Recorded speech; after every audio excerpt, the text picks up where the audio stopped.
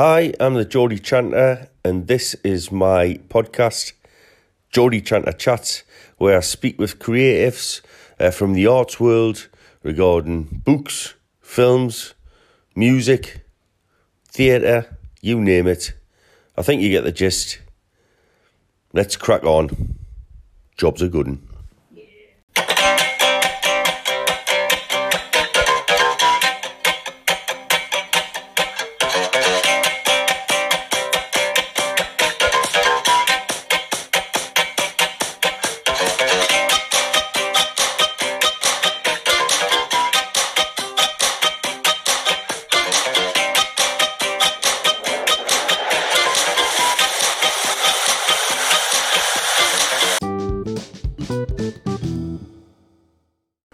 We've got an absolute stomper of an episode for you this week. This is John Murry, singer-songwriter from Mississippi originally, Little Colour Balloons and all that. I've got a really big bumper episode for you here now. It's 2 hours, but it's worth the listen. Honestly, sit back, get yourself a glass and enjoy. Welcome, John. Hello, how are you? All right? I set the alarm and I slept through it, so I got up. Sorry about that. No, don't worry, that's fine. Are you keeping well? Yeah, it's freezing cold, you know? It's literally like, it's freezing today, so, I'm alright. It's just cold. So you're now living in Ireland, Kilkenny, is that correct? No, I'm in Drumlish in Longford, most of the time. I'm in Dublin now. All right, okay. But, usually I'm in, since the pandemic thing started, I've lived in 5 places, I guess. Yeah. So, I left Kilkenny, and then it just kind of, everything that I had planned or whatever, nothing can really be done. So I ended up, here, ended up back in Longford or whatever. It's all right. It's great. Yeah. I like it. Oh, that's good. And obviously, these uncertain times at the minute, obviously with the pandemic that we've had, it's been a bit of a pain, but I think things will get back to normal. But you've still been active. You've obviously brought out this new EP, and how did that come about? That kind of came about because of the pandemic in a way. I mean, I wouldn't say that. That's something I've been doing for maybe since the greatest age, maybe 2 or 3 years after it came out. I just started kind of thinking about covers to do live, things like that, and over time I just started thinking about songs that I really wanted to. I just wanted to.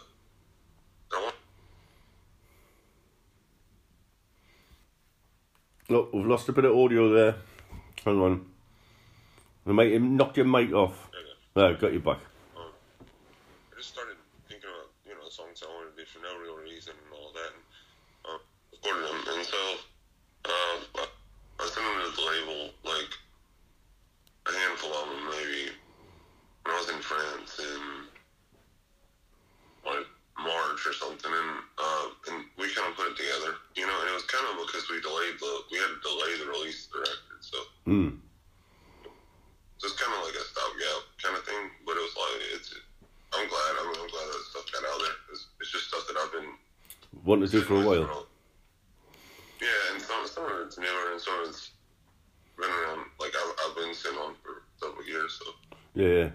Because there's some interesting sort of, covers on there. You've got Peter Gabriel, you've got an ABBA one, you've got Super Trooper, obviously in your own sort of unique fashion. So what was the inspiration behind those? Did you sort of have those in mind, or did you just think, hey, it'd be good to do these ones, or what? No, that's a good question. Some of them were each one of the covers, and that's why I think they kind of sit. They don't, or maybe they don't sit together. They're all because somebody told me, or because either because someone told me that I should do that song, like a friend, was like, listen, you've got to, I know you don't know this, but you should do this or something like that, you know? Yeah. Or it's because something like with the auto-tune, like my daughter, she loved Murry, you know? Yeah, oh yeah. So, so like, we would watch Mummy over and over again. And it's like 2009, and like I was living in Tupelo, and like I had quit, I'd quit using heroin, and so, I was getting off of heroin, and so I did that for Evie and just sent it to her. And that's kind of a funny one. I mean, that's like one of the guys at the label, Carlos, like I think he probably thinks that's the best thing I've ever done. Yeah, you yeah. know? That's great. The guys at the studio that we mixed the upcoming record at, you know, were like well into it, and they all had worked on these, you know, Portishead stuff and all of that. And they sent me, I didn't realize that there's an entire, what is there, who did, there's a Portishead cover in there. Right? So they were going, John, you need to do a whole record of ABBA songs. You know? Yeah. And I kind of think it's a good idea. Yeah, you know? definitely. I can think they're all depressing. They're all, you just, you know, use an acoustic guitar or whatever, you know, that you can, it would make sense. The other ones are all kind of like, things that, like, Peter Gabriel is somebody who, the Intruders, and that melty face is like one of my favorite. The third record is just incredible, you know. Yeah. I even got like the first pressing of the German version of it, which is just weird looking, like. But I wasn't really into Gabriel until I was in theory, but not really in. Yeah.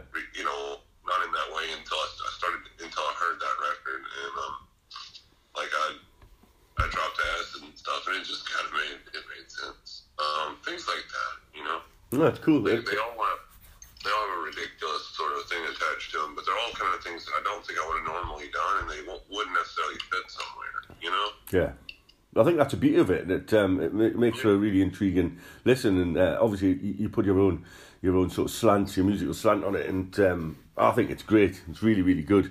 You know, just in time for, you know, these sort of uncertain times, and I think it sits perfectly.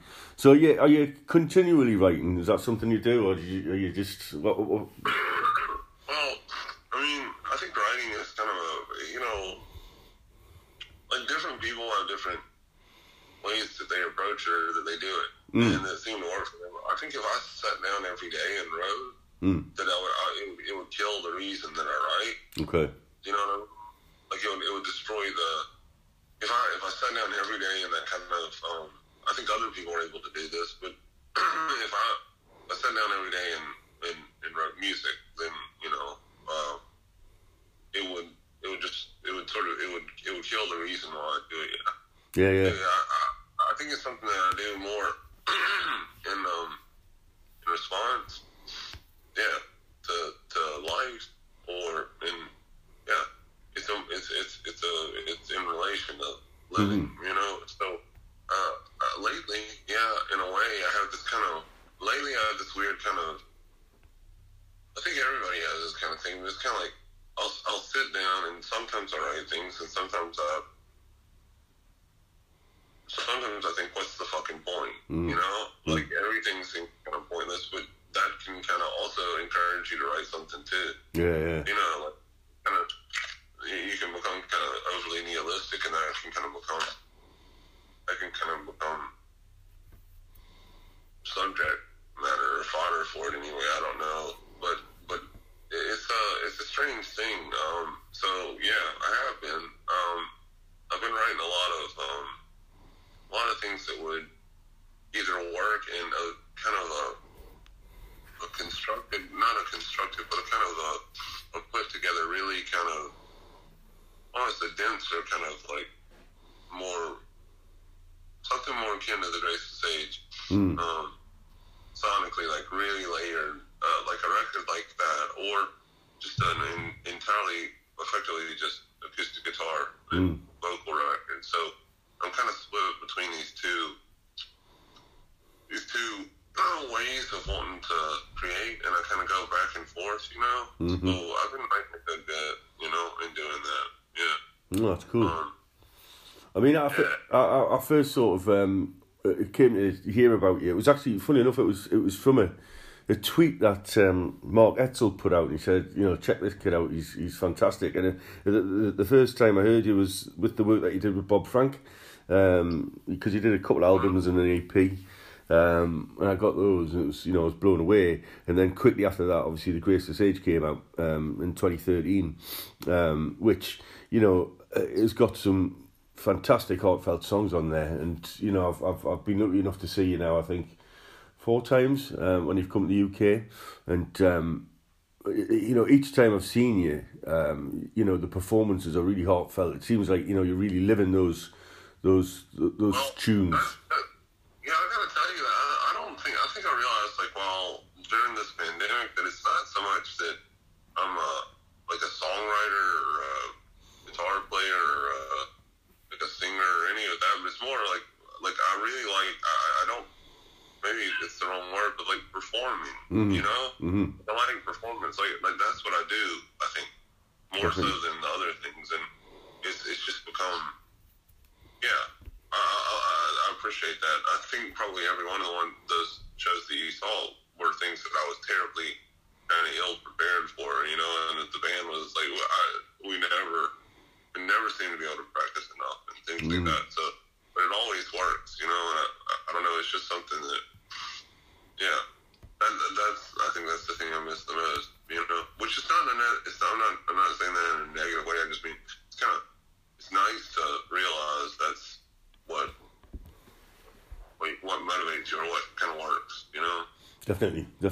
And that live scene, it's something that we all miss. And being a performer myself, and obviously, you are. It's something that I don't know if it's a craving, but it's certainly it's something in you that you can't sort of replicate, and it needs to be done. So the sooner we can get back and do that, the better. And I think I caught you before a gig that you played quite an unusual place the last time, up in Middlesbrough in a laundrette, and we met before, and we had it. That was really, I know. I remember talking to you, of course, and I think we were sitting over there. We were standing over by when you come in the door. If you go to the left, what would you call that? It's like the seating area where your clothes are. That's right. Yeah. But that was amazing. The acoustics in there were incredible. It sounded good. It sounded really good. Really did. We had 2 drummers. We had 2 drummers and crap like that. So. And it was really quite intimate as well. It was that's what I liked about it. I mean, there was a lot of people in there. Don't get us wrong, but it was like a nice small room. Was very the audience was really when we got there. I mean, there was a really. I thought I don't know if I don't know how well this is gonna work because it's so intimate. Yeah. It worked really, really well. It was great. Yeah. And the backdrop, very strange. The backdrop, obviously, you've got these old laundrettes behind you, and then the band set up, and people sat on sort of wooden chairs. But no, it was great. It was a great night. But I remember having a chat with you beforehand, and obviously your love of hats, the same as mine. You've got one on there today, and you were saying. Tom Stapleton gave me this. So he's like, Tom's I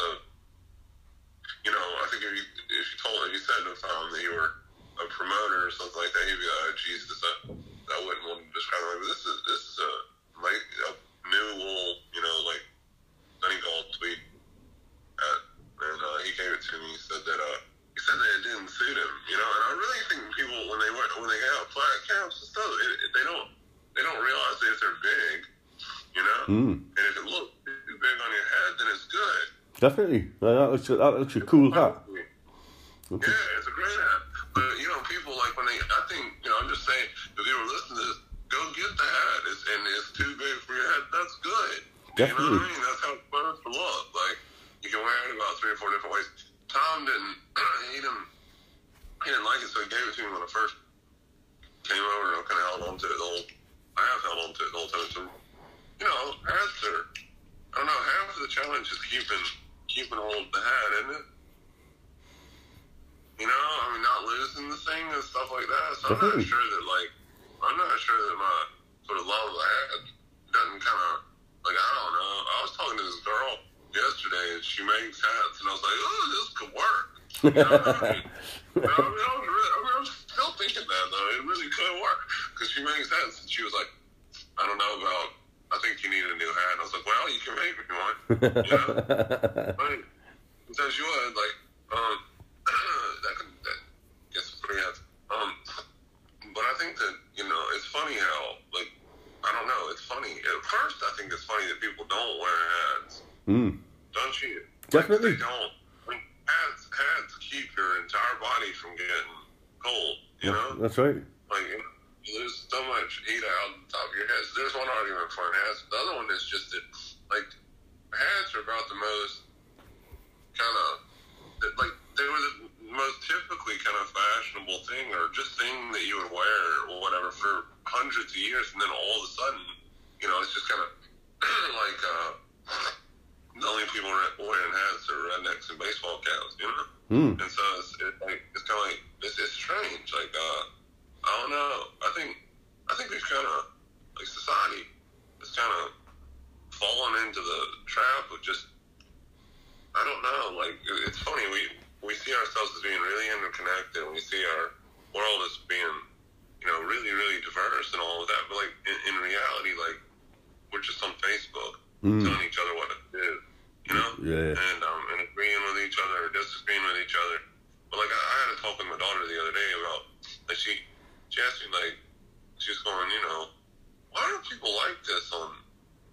Like, and she was showing me where she had commented on someone else's idiotic political opinion, and I said, like, that's probably part of the problem maybe is that you're commenting on someone with, you know, like, they've got this opinion and they're not going to change them and all that. But she was kind of talking about the mechanics, the way people interact with one another, and, you know, it was just this kind of, it's like this really sad kind of devolution as opposed to, you know,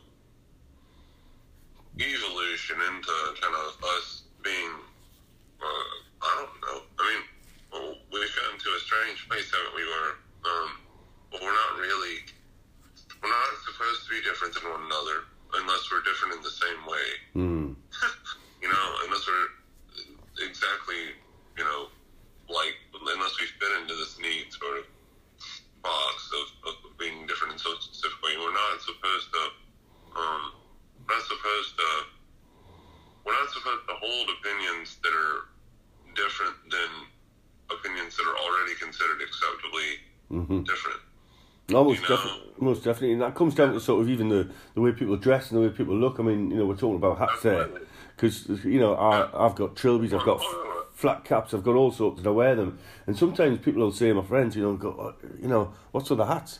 And it's different, and it gives a different look. You stand out. I think they're a thing of beauty. But you know, it's almost. See, that's part of what you just said, Con, too, like standing out. That's a good thing. How's that? You know what I mean? Definitely. Because we started to look at this as a bad thing, and in reality, like, isn't it a good thing? Like that, it's something that it encourages other people to not be afraid to Most do definitely. the same thing. How is that a bad thing, right?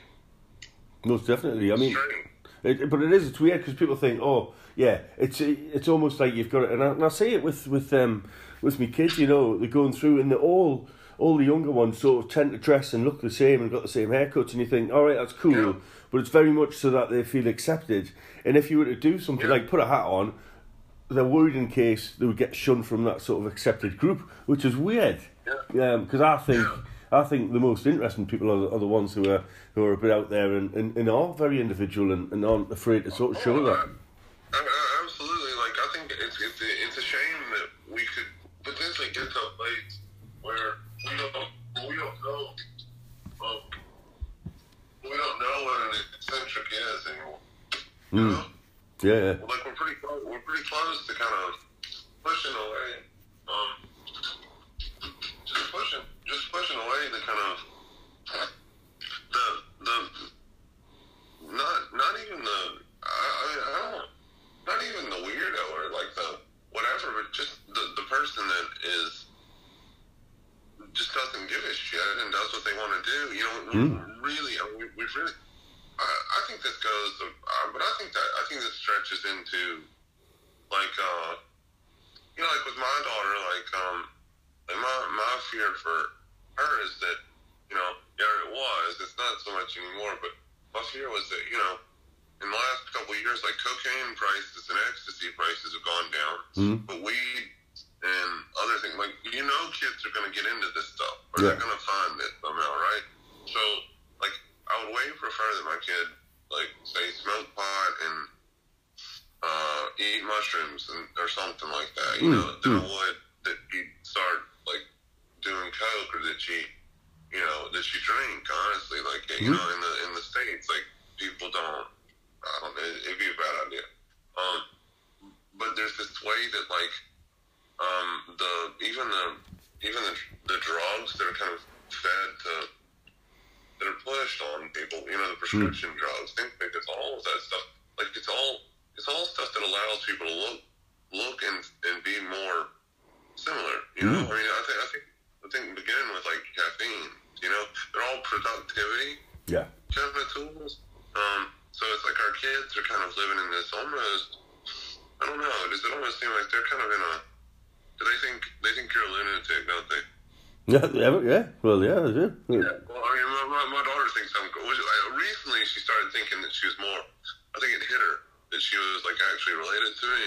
You know, and she's almost just like me, and she's like, oh, damn it, like, I feel really sorry for you. You know, I was like, oh, thank you. No, finally, now you understand. Like, you know, now you understand. You know, it's great. Like, now you're suffering, too. It's great, you know. But you know, it's funny, isn't it, that, like, I don't think that, I don't even think it's that, that the really, you know, sort of the really interesting or eccentric people are, I mean, I think we're losing just within what we're allowed to be, or what we allow ourselves to be, you know, to the point that we're losing the reference points that are going to allow kids to actually be interesting people. My daughter, I don't know about yours, but like, my daughter is really, she's not into, like, she's really not into much, she's into modern music, like, but she's not into that much, you know? She's into a whole lot of, like, right now she's into a whole lot of, like, she gets annoyed at, like, she was seeing someone who, like, they like Nirvana too much, you know? You like Nirvana, but she was like, yeah, but everybody likes Nirvana. Like, I'm talking about, like, stuff from the 90s, you know? And I was like, what? And she started talking about loads of sort of strange kind of Britpop that, like, that the stuff that I wouldn't necessarily listen to at the time, or would have listened to later, you know? Like maybe the door was opened by, say, Oasis or something like that, you know? Yeah. Because we didn't really get the Manchester thing until later. And I think, like, Joy Division was a huge deal, but, like, I was able to kind of turn her on to, like, like Joy Division and to Slow Dive and Ride, and, like I got her into A-Rod Strap, and things, you know, it's weird stuff like this, and I'm trying to kind of, like, push for other stuff, but she's really into that stuff because there's no scenes like that. No, there's not. Right. There's no, like, these kids, like, they identify, you know, with these, like, this is who I am, you know, this kind of thing. And I think that's great. There's really none of that to do that with. And what she was trying to say to me, I think, was, like, I'm sick of people identifying with Nirvana and a dead guy. You know? Yeah. You know? And I understand it, but, like, that's kind of I almost feel like we live in a time when rock and roll is almost like this, either this is the death knell or is getting a punk rock again, you know? Well, I hope, I hope we turn the corner, because, I mean, as I say, I think you're right. I mean, from growing up when I was little, I used to I've always loved music, and I dipped into me folks' sort of back catalogue.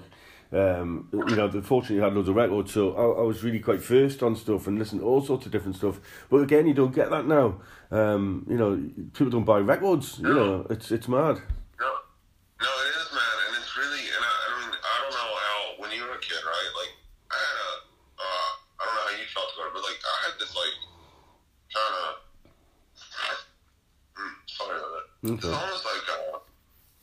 almost like it's an addiction, you know? It's kind of like these records, man. I had to hear these records. I knew what day they were coming out. I can remember going to record shops and like waiting until midnight, and then it was like for when the Tuesday release happened or whatever, and you get the record and everything. It was like, it was exciting, but it wasn't just that it was exciting. I mean, the people releasing the records, that were making the records, they knew that people were waiting on these things to come out, so they were making records that were fucking great, they're putting real effort into the records. We've gotten to the point now, and I think this is what's great about the pandemic. It's fucked up, but it's great, is that, it forces the entirety of the industry to realize that artists are making records that they make nothing off of, literally nothing off of ever. They usually owe money for the records forever. And they make their money by touring, Yeah. So like the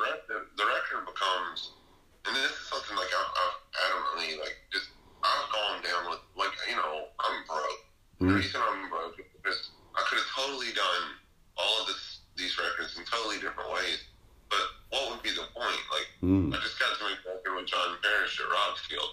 That's why you make records, so that they're great, or that they could be great, or that they could be different, or that they could, bring people together that are working together that will create something that they couldn't do on their own, right? Definitely. It's not life about it. So it's not about a bottom line, Like, I mean, there's, obviously, like, I don't have the money to pay for those kinds of things, but and there's going to be a much smaller budget than there would have been years and years ago. I mean, some of the budgets that Tim Minnie's talked to me about, because, like American Music Club has a really interesting kind of history, going from, Tom Mallon and working on these records and effectively just in the back room of his flat, to then having Joe Ciccarelli mix it and just throwing all, one of the mixes that he did, and being able to do that because the budgets were so large. But now we're looking at the budgets that get thrown into things are into live tours that are working in a way that, like, there's certain select things that have very little to do with the actual music or with the, it's more about the presentation of things than about whether or not ticket sales can be hustled. And the record is just there as a promotional tool, Yeah. So like, how who's gonna feel inspired to make a record like that? Like Bob Dylan said, like, every time you make a record, every time he makes a record, he thinks to himself, this could be the greatest record ever made. Why would you not think that? Exactly. Yeah. Like, no point. That's what you said. Yeah. There's no point otherwise. Like, unless you think that you're making something that's, even almost delusionally great, at some point, then you're not letting go enough to create, And I think that now, like, we're in a time when it's just really strange. Like, I have the budget that I had for the record. It was a great budget, but like, it's a great budget relative to today, and a great budget relative to what would not be a complete mess for you to do again, John. And like the thing, and this is the same in the short history of the K. Like, Mike Cummins was really thoughtful about that. Like, what'll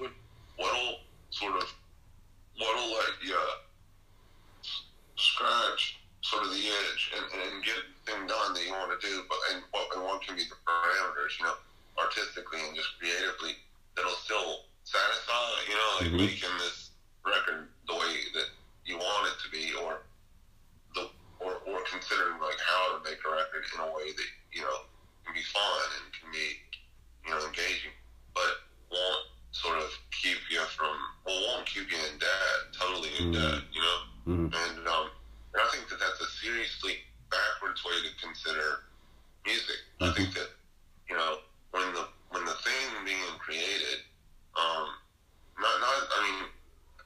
at the same time, I think live music is far more important in a lot of ways, but I don't think that a record should be like a calling card, unless it's Roy Geller's calling card. It shouldn't be calling card. You know, it should be a record, and it should be something that we engage. And I just feel like, you know, I can listen to records now and hear the two-dimensionality and hear the kind of the bedroom kind of warrior kind of quality to it. And I'm not saying it's bad to make a record at home, but because I've heard great ones done at home. But like, these are all records that are records that are being, you know, they're becoming huge. Some of these songs are huge, you know. And I'm not saying that that's a bad thing either. I'm just saying everything is starting to sound the same. And it's been going on for 20 years and nobody gives a fuck, you know. Like, I mean, we're almost at the point where tape is no longer available, and people will argue with me about that, and they'll say that well, RMS, this company, is creating tape, but yeah, they are, and it's shit, and it flakes, and it falls apart, and it doesn't sound the same. So, like, we're almost at this point where, you know, like, for me to get the tape for this last record, we had to steal a reel from Bob Weir, who didn't get mad at us about it. But it was one of the reels from American Beauty, and we kind of felt bad about that. We didn't know that, you know. And we had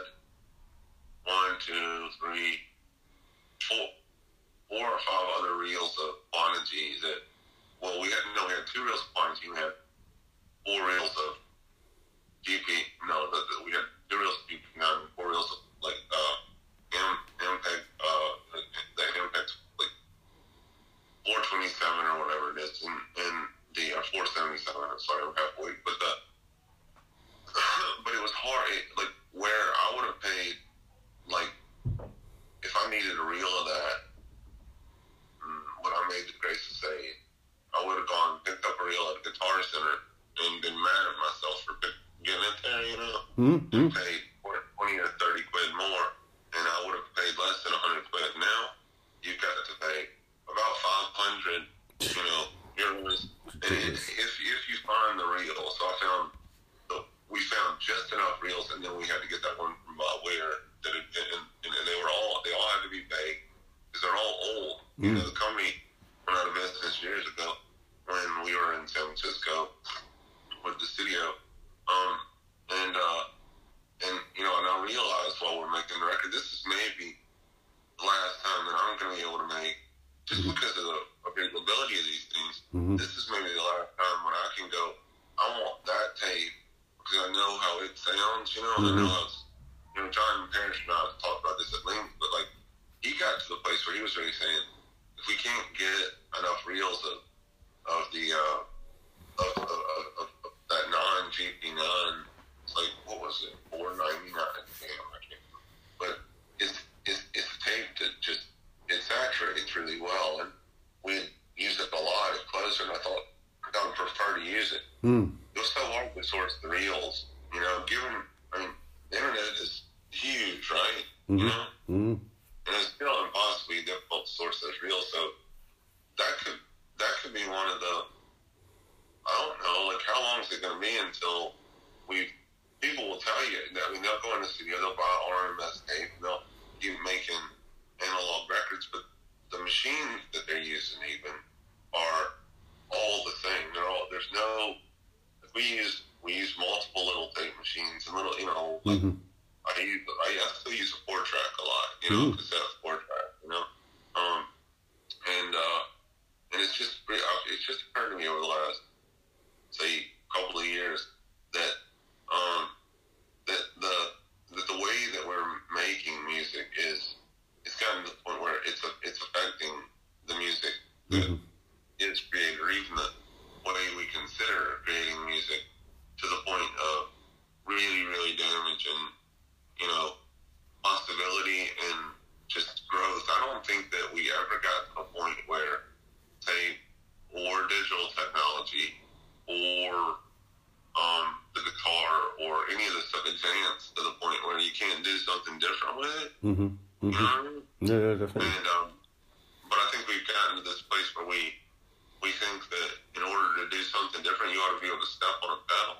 Or you ought to be able to press a button key on a computer as opposed to actually do something. Yeah, totally get that. And so there's no creativity in that. You know, it's almost wittiest, you know, and I mean, I'm the wittiest, so like that's boring.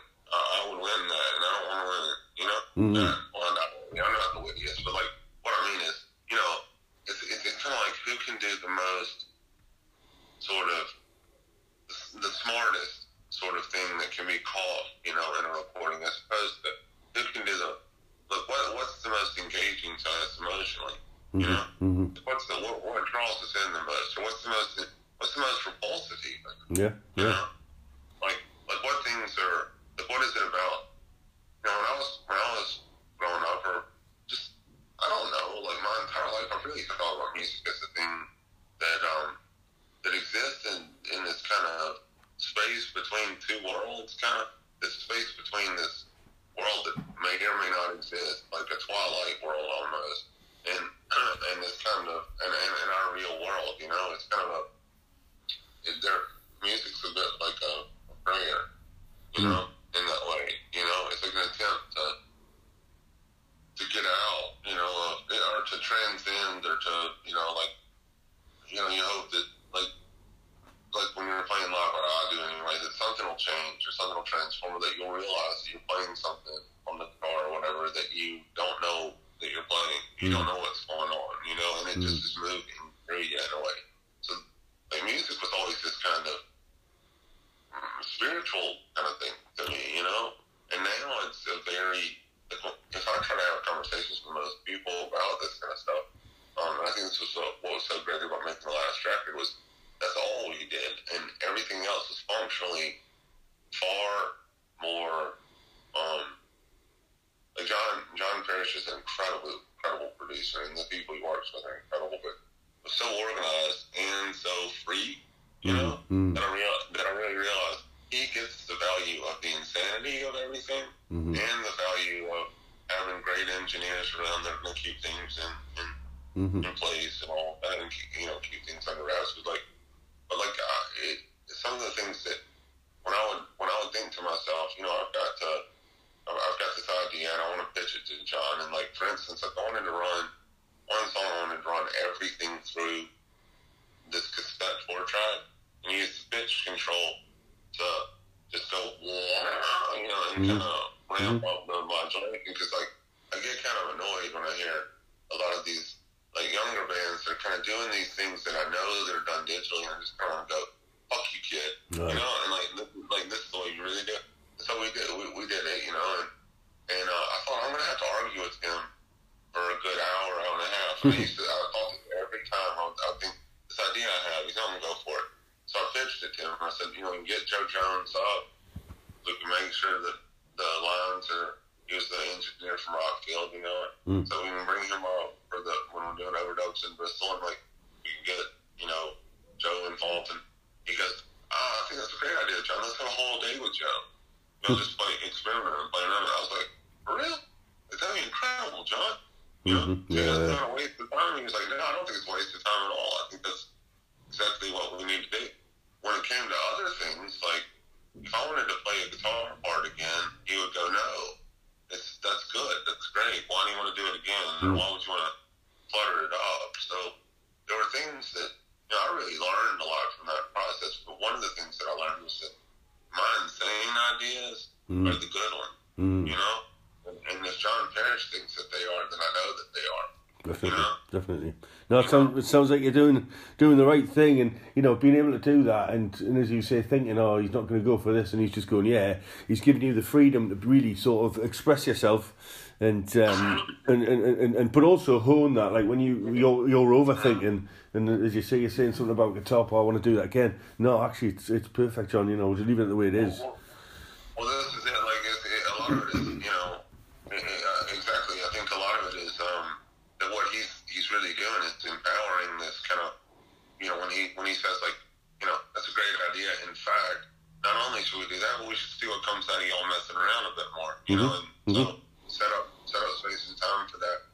But when it comes to say the guitar part, like, no, that's a waste of time. Yeah. Keep going over it because what, and I know this now, but it's, you know, it's like what you don't hear in your own playing, it's not like you know this. You can pick over something that you've you've written or something that you've done to the point of destroying everything that has soul. Everything that was soulful about it very easily. And so that's what he was saying was, I feel this and I have a relationship with you, just fight the why would I don't want to see it go away, Like, why would you want to replace it? And I don't know, it was a very it's a really interesting experience because we had a limited amount of time to make the record and, relatively speaking, and it didn't feel pressured in a way that I thought it would. It was really kind of interesting that, he would say for half a day we can goof off and create tape loops that we cut apart and ran around the studio, around microphone stands and all of this, and that we're recording bells like as they're going around these things and flanging and, moving the tape and all the mad kind of things. That's not a waste of time, but that, doing a guitar part is over. And he's right, Yeah. The reason it is because the creativity, the thing that a person is capable of doing, is the thing that they're sitting up at night thinking, just like me, all right, I'm going to have to pitch this idea to John Parrish and he's going to go, oh, that's insane. But if you get to the point where you really thought that idea through and you really are, you just kind of know it's a good idea and you go, okay, listen, John, I'm worried you're not going to go for this, That immediately I started later more and more, I would just see a smile on his face every time I said, okay, listen, I got to pitch this thing. And he would kind of go, okay, because he trusted that, like, that thing was something that I was engaged in. And it's been years since someone just went, that thing that you're obsessed with, like, is obviously the thing that needs to, come out. Yeah, definitely. So, we're not actually, like, I think that's what was amazing, was like I felt really supported artistically and I felt collaborated with, for that reason, like really collaborated with, and I felt produced in a way that I've never been produced, but it was because someone was actually paying attention to me, and who I am and what, like they wanted to see something created that was representative of something that I couldn't see alone, and so it was a really powerful process, and it just hit me like a ton of bricks while we were making that record. Music's all about working with other people in a way that can't involve language, and so there's a thing that's sincerely, like truly powerful about that, and if we move more and more towards, I'm not saying people should make records on tape machines. I'm saying do it any way you want to do it. But when you do it, the thing to consider is really, what is the thing that you could do? You feel that you could do. What makes you different? Not what makes you the same as everybody else, but what makes you different? Because the things over the last, like, I didn't want to end up a musician. Like, I really didn't. Like, I wanted to be a PhD, And I kept getting pulled out of. I know, like, I told my daughter a few weeks ago, I quit the music industry. She goes, oh, broski, like, what? And I said, well, you told me, like, I could have been a neurosurgeon, or I could have been whatever, like, a lawyer or something. Could have made money. I'm not going to make money. So, like, I had to quit. And she was like, oh, no, seriously. I was like, well, And she goes, oh, man, that's not going to work out. And I said, well, no, I'm just messing with you. And she goes, oh, thank God. Like, what else are you going to do? And I said, well, I could go get a job doing this or this or this. I have a degree and all this. And she goes, yeah, but like any job that you get here, you're gonna do it. And I was like, what do you mean? She goes, you'll quit. And it's true. And I've done that with everything. And I think that, we're kind of in a weird time when, like, I refuse to work. Like, I refuse to do it for the sake of, like, art. Like, I think it's insane that that it's unacceptable now, unless you're posh and unless you're from money, and unless you can fake authenticity, that you can't make a great record. You can't even put on a tour. You can't put a band together. You can't do a lot of these things because it costs money. And so the people who are being supported to do this are people who are kind of paying to play, in a sense, you know? And that's just, it's not that it aggravates me that they're doing it. It aggravates me that the quality of music is just tanking. And it's been allowed, and that's been allowed to happen as well. I mean, as you say, but I think that's where the true integrity of the artist is. I mean, you know, you're saying, you know, it isn't for the money. It's something that you do. It's in you, and you'll always do that. Yeah. You'll always do that, and I think you'll always do it, and the hope is that you'll be facilitated to do it, so that you can go to places like Rockfield and you can work with people like John. But if you can't, you know, you're still going to do it, right? So definitely. You're absolutely right. It's just don't you think it's we're seeing, you know, a time when I was at Rockfield and I realized the Stone Roses lived there for 14 months, you know, and then we had about a week, you know. Crazy. I thought I fucking punched Ken Brown in the side of the head when I worked in Washington. I was like, fuck this, like I know I'm better than him. And fucking Paul Geller will tell you the same goddamn thing. Like, that's ridiculous. Like, you know, they spent 14 months there because they could. And I think it's a funny story and it's a good record. Like, it's strange, you know? It's a part of rock and roll history, right? Yeah. Like, those kinds of things, like, they're just not happening. And those are the kinds of things that, like, I don't know why we're trying to sanitize rock and roll. You know? Why we're trying to sort of make it representative of, like, why are we trying to promote, like, you know, Ezra Pound, the poet, you know, he was a fascist, you know, Newt Hampton was a fascist, Norman Mailer was a misogynistic prick, what other artists, like Tennessee Williams probably had serious issues with his mother in the same way that Michelle Foucault did. This isn't discounting their art at all. No. Just saying their art is incredible, but these are all people who, they're not perfect, you know? Nothing about them is, like, you know, nothing about them can be sugar-coated. Like, when my daughter talks about Oasis, it's funny as hell. I was like, IDB. Like, if you're going to get into this stuff, like, is it Liam or Noel then, you know? And I'm hoping she'll say Noel and she'll have some fucking sense, you know? Yeah. She goes, oh, yeah, no, it's Liam. And I was like, that is so jacked up, dude. That's so fucked up. But see, when Cody and Luther Dickinson went, you know, from the North Mississippi All-Stars, Jim Dickinson's kids that I grew up with in North Mississippi, like, he told me one time, like, when they went to make the first solo record with Noel as his band or whatever, they flew over and they did it. He flew back and they were like, you know, what do you think? He goes, I think it's a great sounding record, but I think you made a record with the wrong one. And they're like, what? And he goes, well, the other one's just rock and roll. And I get what he's saying, but the reason why Liam is that way is because he's intolerable. He's a cunt. You know what I mean? Like, when did we get to the point where we started to sanitize away these elements of people that are sort of vaguely representative of an element of society that, like, we may or may not like or love, but, like, they're real. You know what I mean? Yeah. Totally. Like, I don't want my daughter growing up in a world that's, you know, that has made art a sanitized thing that's only acceptable because neoconservatives and neoliberals have decided it's acceptable. Like, I want art to transcend, you know, the political and social sphere to the point that it's no longer art, it's just rock and roll, you know? It's okay.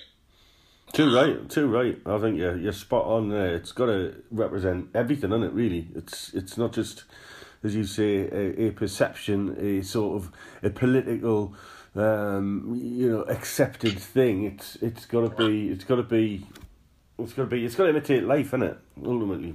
Well, and so I'm starting to think that we're hitting that period when, actually I do think this, when punk rock is the only solution, you know, and not necessarily the sound of it, but, you know, the ethic of it and the aesthetic of it, that people that got together that were willing to, in some cases, break the law, you know, fight back. Yeah. Whatever they had, fight back. That's it.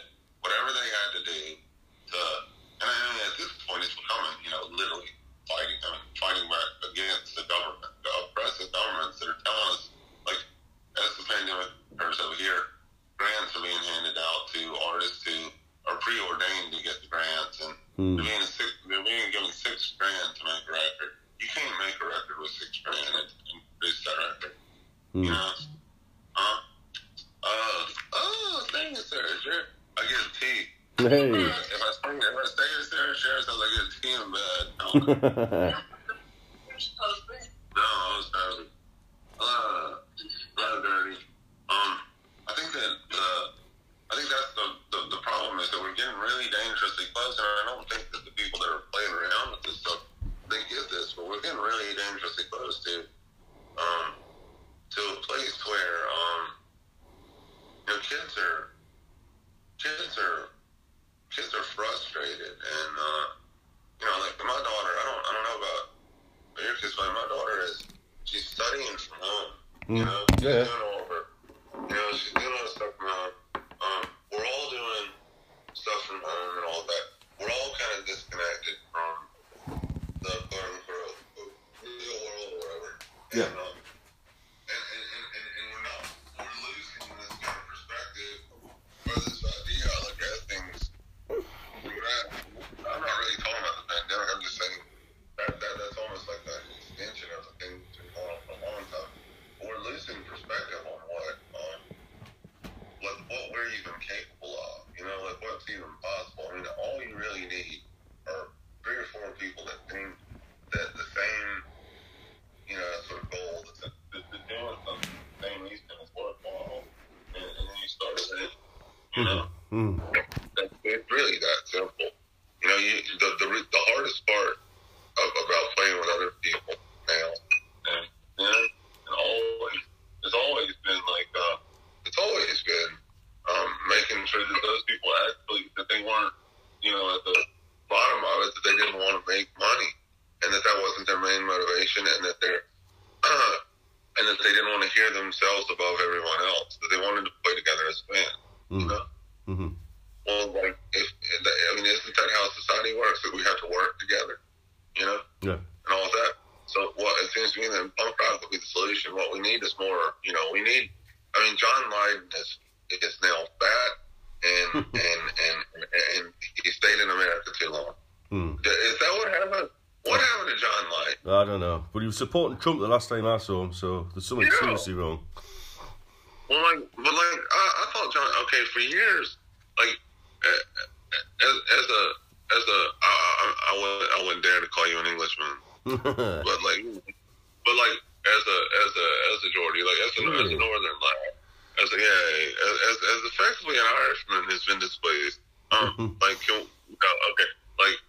Would you not say that John Lydon was like, okay, when I was younger, I thought, what a prick. Like, I prefer Joe Strummer, right? Yeah. But then as time goes by, it's like, no, John Lydon's the fucking moral. He's the fucking righteous dude here. Like, he's the punk rock torchbearer, And he has been until the last couple of years, and it's just like, what the hell? Like, what you doing? Yeah. It's a bit like Morrissey in it as well. I mean, he was. I loved the Smiths and Johnny Moore and Morrison, but now, I mean, I don't know where his head's at. I mean, okay, here's the thing that we were having. Me and Mick and Johnny have had multiple discussions about this because I decided I was going to eat more mushrooms. This is what I've done with a lot of the lockdown. Where I am is near Rathbone, and so there's just loads of mushrooms, and this time of year is maybe a good thing to break your brain for a week, and then kind of realize that that was you broke your brain. But this year there were way too many mushrooms, so it's just kind of going on, and I had this I don't know. I decided I was going to just go ahead and be done with it. It didn't work because I found more, but I thought I'm gonna eat more and weight than Huxley and Watson did. Just want to see what happens. Yeah. And I thought, why not? So I'm kind of dancing around. I am dancing in between the cottage that I'm living in and then the studio. And I don't know if you know, you do, I bet, you know, Dead 60s and all that. Yeah, right? yeah, like yeah. That, man. All right, so Matt, man, and he's become a good friend. He's come down to finish out that record, and Benny Byrne and Enda Malloy, and like, just lovely lads, like finishing out that record. So I'm kind of dancing around in between the studio and the cottage, and I'm just listening to, like, I was about 30 years old when I really heard The Queen Is Dead, you know, for the first time. Yeah. And I thought, fuck me, like, I felt like a teenager all of a sudden. You know? Like, I felt excited about having found this band, you know, like, in this way. Like, I knew Johnny Marr from the Modest Mouse stuff, and I knew Johnny Marr from the Smiths, but not, we had, you know, it was very different sort of, like, scenes at the time, and I personally kind of think that the kind of, like, I think homophobia would have kept, even though I'm not really sure that you can call it homophobia towards Morrissey, but that's what it would have been in the States, it would have kept the Smiths out, whereas somehow, like, a guy like Michael Stipe can kind of slip through. So with REM and some other bands, like the kind else, we didn't really have the Smiths. And I'm kind of listening to it, and I'm just dancing around, and I'm really tripping balls, and, you know, Mick's kind of going, pretend this is the compound. You know, it was really funny. But I just yelled out, like, I was like, fuck you guys, I love Morrissey. You know, I don't care about his politics, I don't care about any of this. But then I started to, you know, Mick and I started to really, I mean, it was funny, we had this real discussion about what are his motives? Is he even, like, what is his sexuality even, like, or is it a projection of a thing that bothers people, or does it all bother him? Or, you know, like I went to see him one time in San Diego with my friend Jose Diaz. He played football for Chivas, so he's like on the Mexican national team. He's kind of my hero because he got kicked off for failing a drug test 2 or 3 times, and it was just for weed. Like, that's not a performance in enhanced drug. No, not at all. No, but he just told him flatly the last time, they were like, why would you do this again? And he goes, because you guys have ruined the sport for me. You know, like the way that the whole thing works, it's just ruined the game, and he loved the sport. So his cousins, like, they all live in northern Mexico.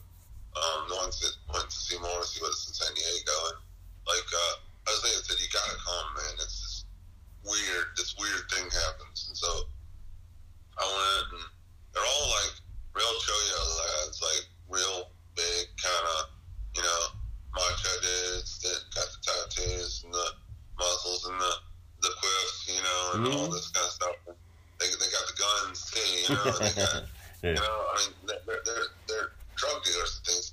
They got great belt buckles and boots and all this. And we go into this concert, and as soon as Morrissey starts playing, it takes 5 minutes before all their arms are around each other, and they're in tears. Yeah. In tears, man.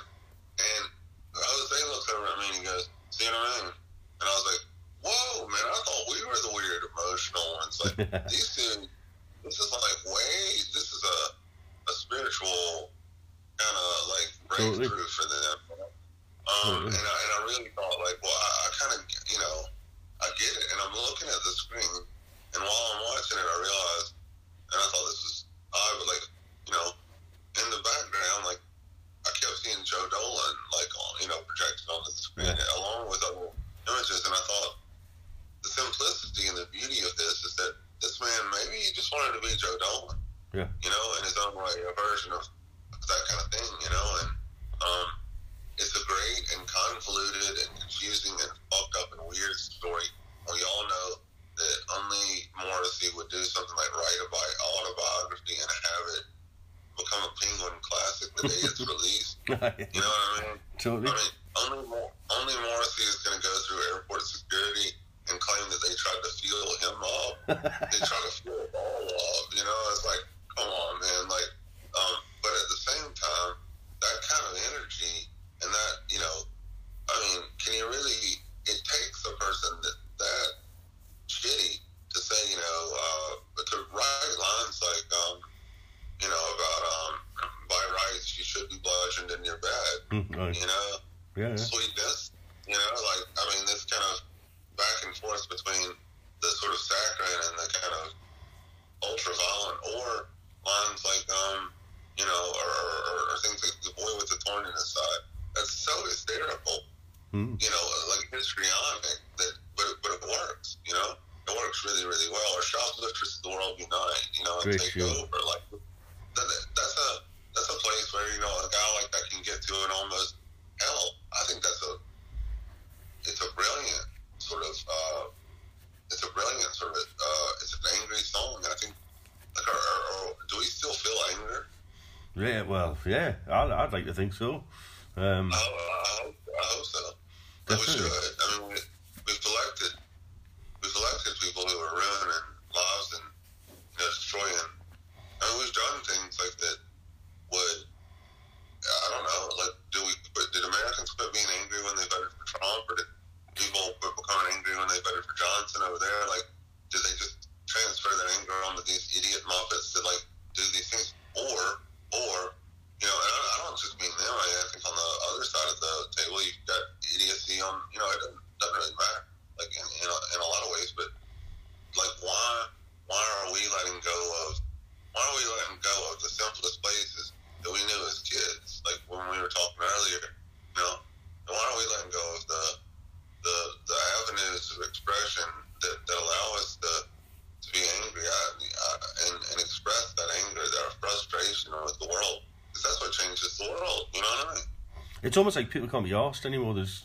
You know, it's That's what it feels like. it feels like they just can't be arsed, and it's going to take like something really hard to hit it home. And I think, you know, electing people like Trump, Johnson, you know, I couldn't believe it. You know, I'm sitting there and thinking, people not just take notice of the world around them, but like, I know.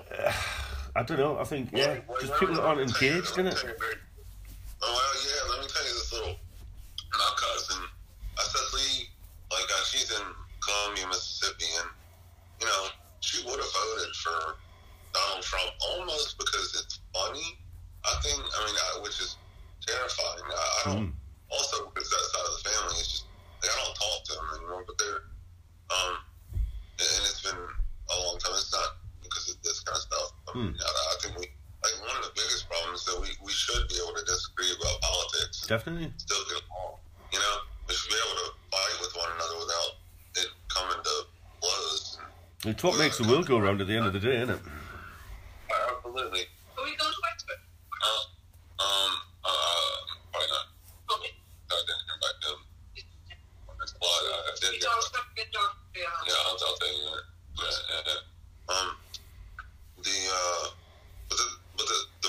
The dangerous thing, right, is that if you don't have these outlets for expression, then what you end up with is what we see in the United States. Like, I was talking to a friend who's in Prague now, and, you know, we're both expats and all that, and he was involved he's in the military and stuff, and we're both equally, I would say, anti-American. If you want to pick out an evil empire, you know, in this world, there you go. You know, I don't know that, you know, other places are as self-centered and as materialistic as the United States. That's why I left, and I think the real fear is my fear is what you said, but I wouldn't say it because my fear is so great that it's true that people can't be out. Yeah, I think that's what it is. Can't be out to just get up and say, do something like, you know, put a band together like the Clash and Take on the Man and play shows like John O'Hanlon, like the folks that I live in this cottage that their family has had the Kenny family has had Murry's family has had his wife.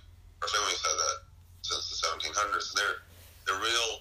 They spend a lot of time, the boys too, Johnny and Mick, like they grew up in Leeds effectively, but they were born in Ireland, and then they're back in Ireland since they were there for 14 years, you know. So the vast majority of their lives, you know, but a lot of their formative years spent in Leeds. And their mother went over there to work at the hospital and met John, and he came over, but he's also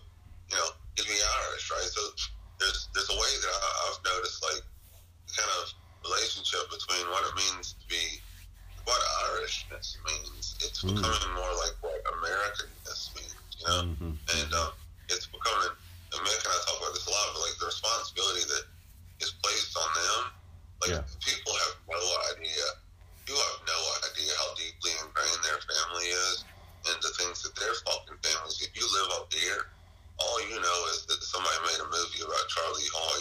Like, you know, like the things that their family not just knows but was involved in will never get talked about because they care too much. And you know that kind of insanity, just an accent, giving somebody away as being other than, that's really problematic, man. So like, I really thought like, well, so I told you about two kind of directions to go in, but it feels almost like now this is the time when, you know, you should be making, you know, records that you should be doing things, getting out there, forcing things to happen, almost, you know. And I wonder how close we are to that. I mean, what do you think? Well, I think. Do you think that? I mean, I think we're only sort of. I do think people are, you know, demotivated, sort of can't be arsed, and it's a horrendous place for us to be in. However, I do think, you know, there's like-minded creatives like ourselves who actually do give a shit and are trying to sort of push up against it. And there are those people, if you look around. I mean, you know, we're talking about, we're on the same sort of page here.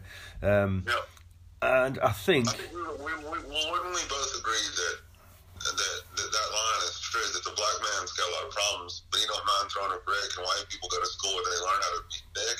Everybody's doing what they're supposed to because nobody wants to go to jail. Yep, definitely. White pride, I want to riot. You know, like, that's what they were encouraging revolt, right?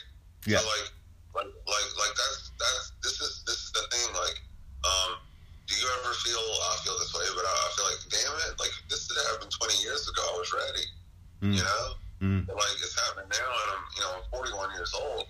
Sometimes, well, that's not really, but for a long time, like, my back hurt, you know, something stupid like that. Like, I totally get it. It's whether the right people are enthused about it. As you say, it's the likes of us, you know, the 40-somethings or whatever, and you're thinking, why can't we give the youngins a kick up the arse and get them to sort of and I think there is. I think what it is that I realized, like, my daughter said to me a couple of weeks ago for the first time ever, and you know the power of this kind of thing. She goes, "You're really cool," and I was like, well, that's cool. Oh my god, yeah. Can you do that again, bro? Right. Can you say one more time? I'm like, this may never happen again, you know? And I was like, let us bottle that, yeah, definitely. That's it. It really did. I mean, no one else could say to me, "You're cool," and I would actually believe that they think, like, only that child who has said, "You're an idiot, I hate you," you know, only in that moment. And then I realized, so you actually think you're like your old man now. This is dumb. But the hilarity of it is that, like, you know, they don't have the musical reference points that we did. Like, they don't have. Yeah. Yeah, like I had Tim Mooney, and then Tim Mooney, before he passed, he gave me a pair of boots, and then the memorial service, his wife goes, "Where are Joe's boots?" And so I got the boots, and, you know, that Joe Strummer had, like, that are on the inside of Combat Rock, the combat boots, you know? And, like, I've had them for years, but they got passed on because, like, Tim was in, he was in a band called Sleepers at the time, before American Music Club, but it's kind of, all those bands kind of bled into one another and became American Music Club. And but Tim did shows with them when they were doing their second record. That's the kind of thing that got handed down to me. And I'm growing up in Memphis going, damn, if I had been around back then, I know exactly what I would have done, you know? Well, now we're in a time where it's real, right? And it's like, are we too old? No. No, we're not. No. But we just need to. I don't think my daughter would actually have the. Like, I think their generation, there's nothing. It's like disco. We've had the same vacancy that disco gave us. In fact, I'm finding disco more interesting because it's so much more interesting than what's happening now. Definitely. You know? They haven't got that. Yeah. It's like everything's changed so much, as you say, that they haven't got those musical references, those even picking up a book and reading a book and stuff like that. It's all. Well, I'll tell you exactly what it's all. Social media, isn't it? It's very quick. No. Okay. Let's if we get down to the bottom of it, this it's the game. It's game theory. I think at the end, like Adam Curtis when he talks about in hypernormalization, when he's talking about the reward system of what's built into social media. It's now built into society to some degree. So a lot of what we have to do is fight with one another. And I don't mean that in a way like we should physically fight with one another. Yeah. But we have to say, fuck you.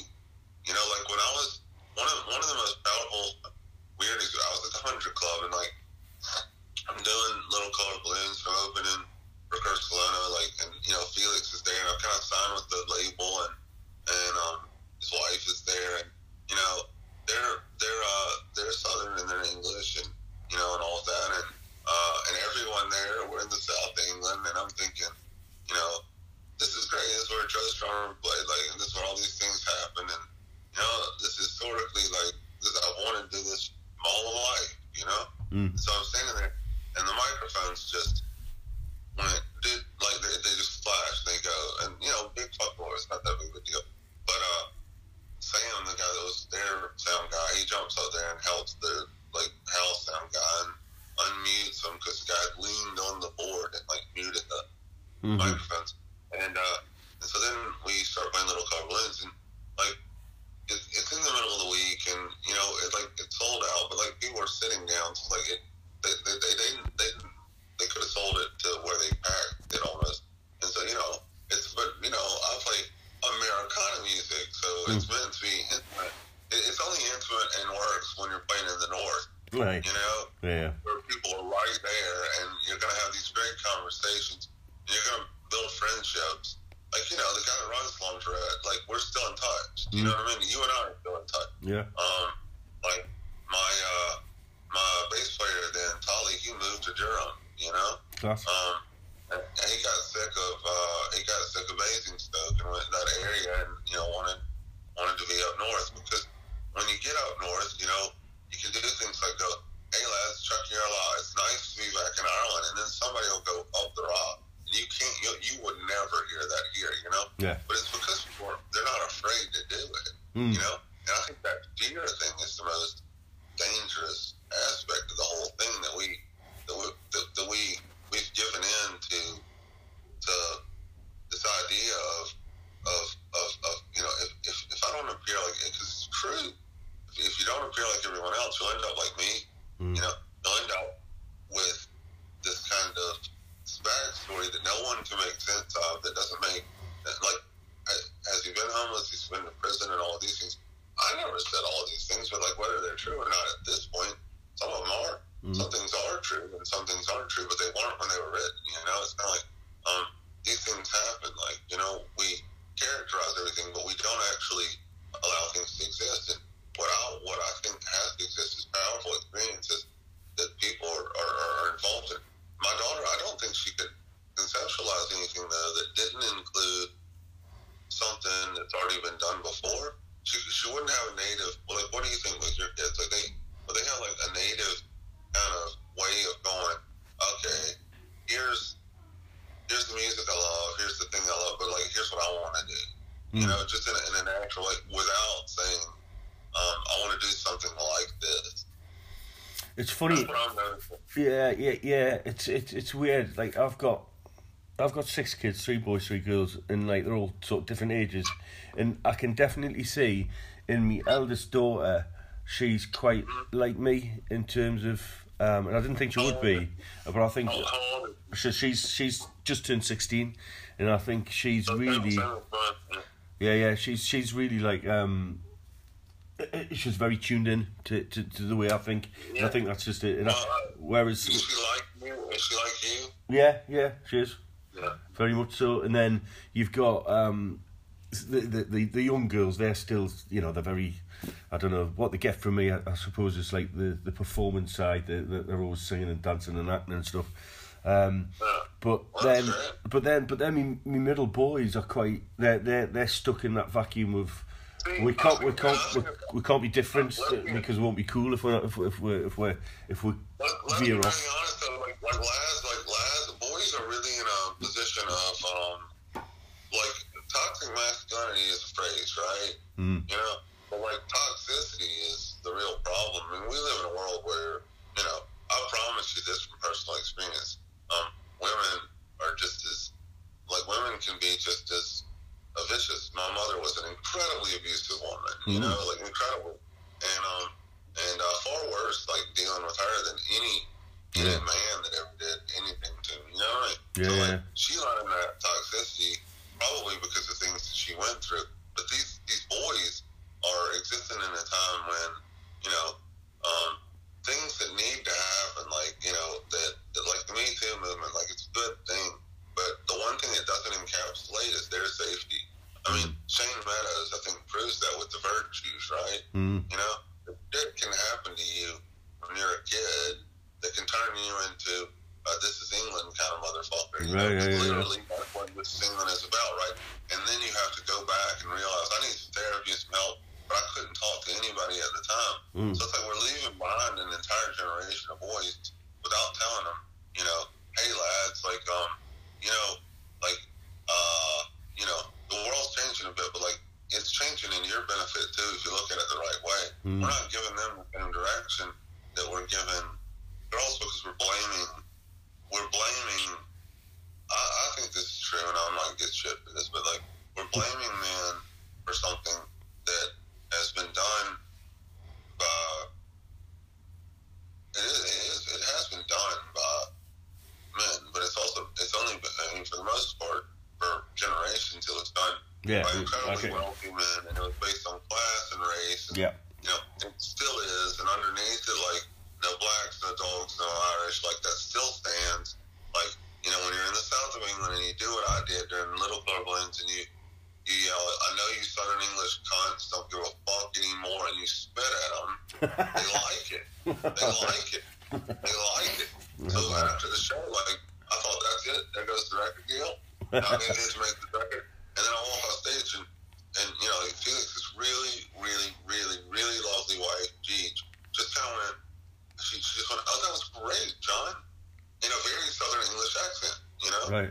And you realize, like, her opinion, his opinion, their relationship to, we're all very different people culturally, where we come from, like how much money we have, you know, all of these kinds of things. But we all agree, like all three of us there would agree, and I thought, you know, and Felix was like, that was great. And I'm thinking, I fucking hated it because I didn't get to, you know, I want to do this, I want this motherfucker to shut up. Not that I want them to shut up, but I want them to not be such cunts that they're paying to go see a show that they're going to just sit there and talk through. Like, that doesn't make any sense. Go sit outside and drink, you cunt. You know, like, you know, it doesn't make sense. Like, you're literally doing this to kind of go, oh, okay, we're here, but like, you know. We're not paying any attention to it, really, Well, no, I matter more. All they're doing is saying, I matter more, and my friends right here matter more. You know, well, then stay at home with your fucking friends. Like, you know, like, don't do something and engage the world, or get the fuck out of the way of other people. And immediately when I did that, like, older Irish folks that are either in London or that had come over, but I think most of them were there, just started yelling shit like "Chuck your line out the raw" and like "fuck you." And, I mean, you know, because the anger is there, you know, and the anger is there for a real reason, and it's not about words, it's about class, and it's about, you know what I mean? Totally. It's about, like, totally. I mean, and it's about the reality that when I play in the north of England, like, I know now why Neil Young did 10 dates in Scotland and up the north, is because you guys like rock and roll. Yeah. You can't always trust them down the south. You might, you know, they might not. Yeah, totally. You know, because they might have been told earlier in that week that, like, Fred Perry was no longer hip. Yeah, totally. They might have been told during that week that, like, it's unacceptable, but the Guardian might have told them that it's unacceptable. Like, you know, like, I don't know, I saw the Strangest Review last week, like, Sarah shared, she asked me, like, what I thought of, I can't remember the name of these two women that are, it's like hip-hop stuff, and I love hip-hop, I really love hip-hop. I mean, the first stuff that I played on was, like, a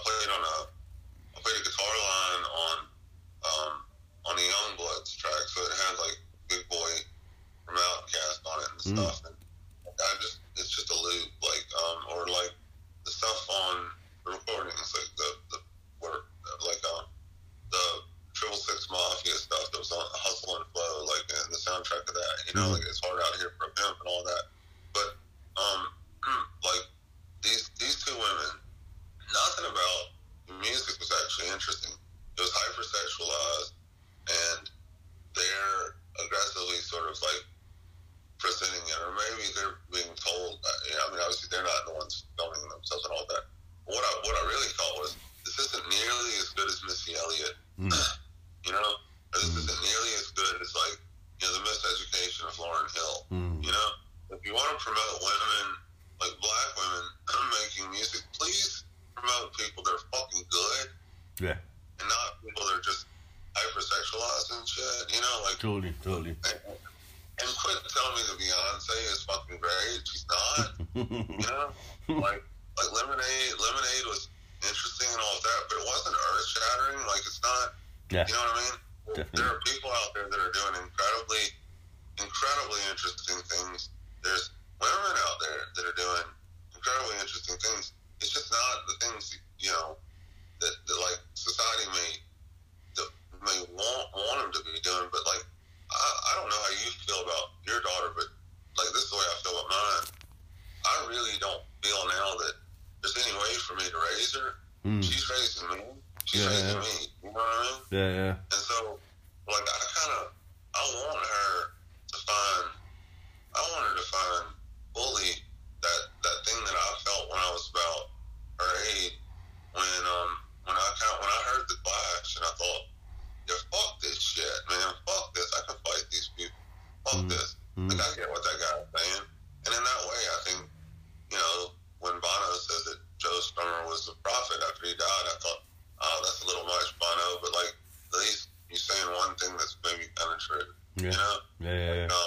That he was. And I think that, you know, there's a torch there. And I would really like for my daughter to not just feel that, like, Katniss Everdeen or character in a movie like Divergent or like whatever, like, to oppose things, she's got to identify with anyone, that she can take inspiration from the world around her and do it. But, like, what is that world around her? It's funny, isn't it? She's going back to the same place that kids did. Now, I was going back a little further to, like, I don't know how old you are. I'm 43, so, you know. Like, 2 years older than me, so, like, you and I, like, and because you're over there, you would have heard The Clash, a lot of this stuff before I would have, but then at the same time, like, somehow I heard The Clash when I was, like, 17, and it, or 18, and it changed. Well, I'd heard them before, but I mean, I really heard them, you know? Yeah. And started obsessively listening, and then television became, like, this obsessive thing, and, like, loads of things like this, you know? But, like, but, like, it was like a wake-up call kind of thing, you know?